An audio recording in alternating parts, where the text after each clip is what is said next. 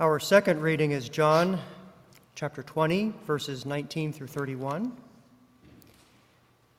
When it was evening on that day, the first day of the week, and the doors were locked where the disciples were, for fear of the Jews, Jesus came and stood among them and said, "Peace be with you." After he said this, he showed them his hands and his side. Then the disciples rejoiced when they saw the Lord. Jesus said to them again, "Peace be with you. As the Father has sent me, so I send you." When he had said this, he breathed on them and said to them, "Receive the Holy Spirit. If you forgive the sins of any, they are forgiven them. If you retain the sins of any, they are retained." But Thomas, who was called the Twin, one of the 12, was not with them when Jesus came.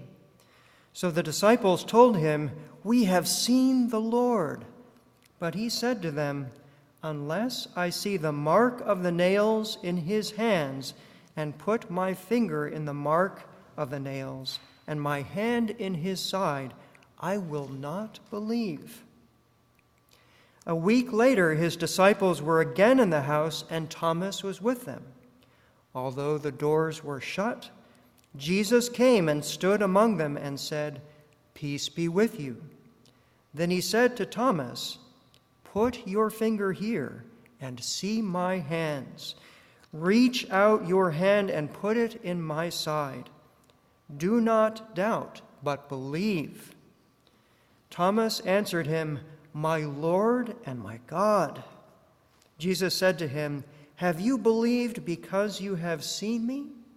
Blessed are those who have not seen and yet have come to believe."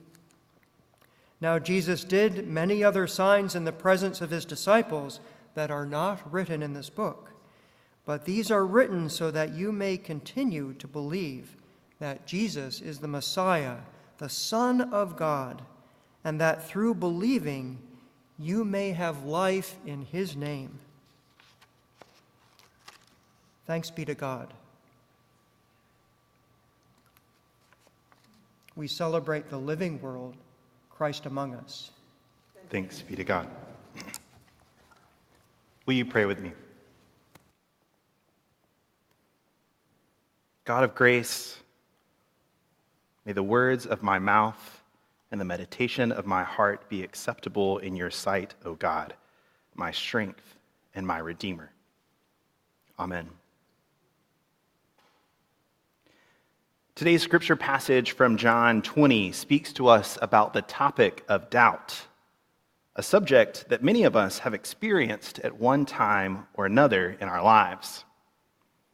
In this passage, we see Thomas, one of the disciples of Jesus, struggling with doubt after hearing the news of Jesus' resurrection from the other disciples. Despite the assurance of the other disciples that Jesus had indeed risen from the dead, Thomas remains skeptical, saying that he would only believe if he could see Jesus and touch his wounds for himself. Thomas's doubts were a very natural and human response to the situation he found himself in. He was a man who had followed Jesus for years, who had witnessed his miracles and heard his teachings, and who had seen him die a brutal, brutal death on the cross.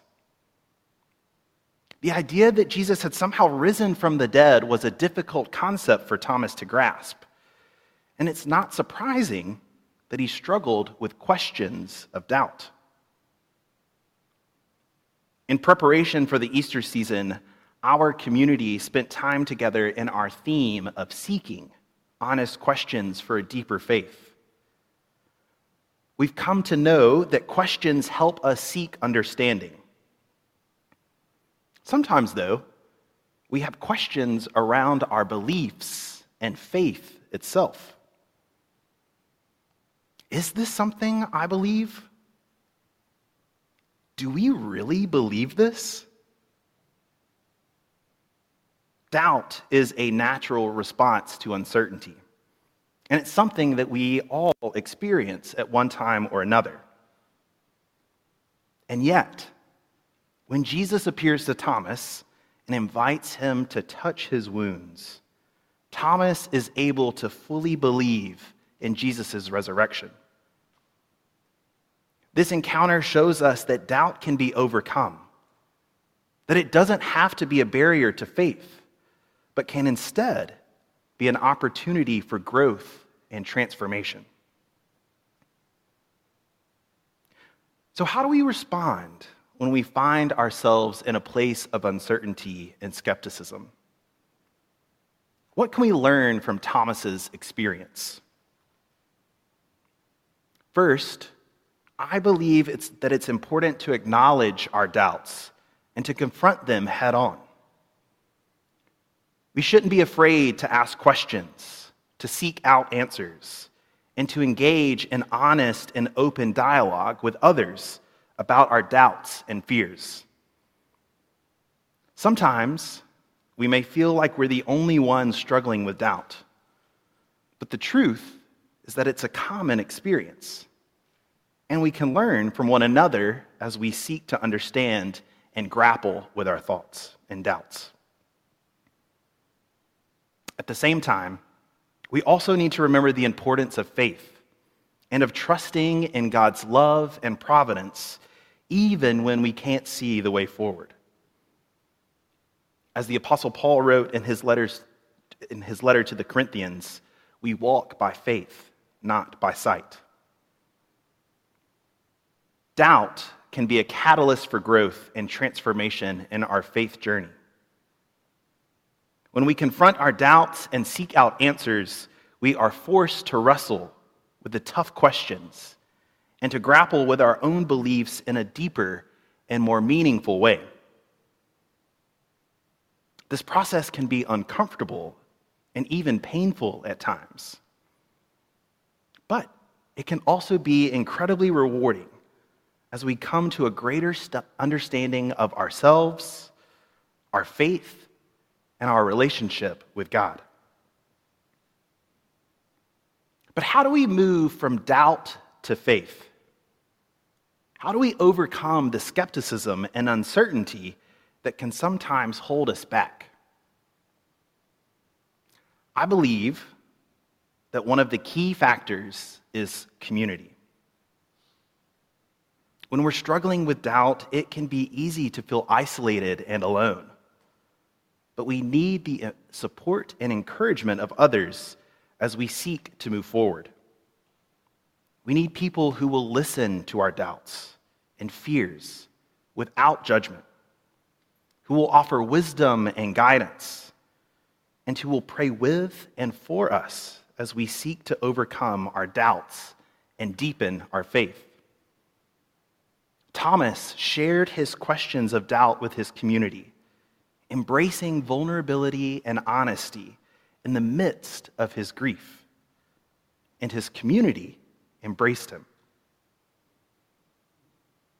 This is why I love the church community, in particular, our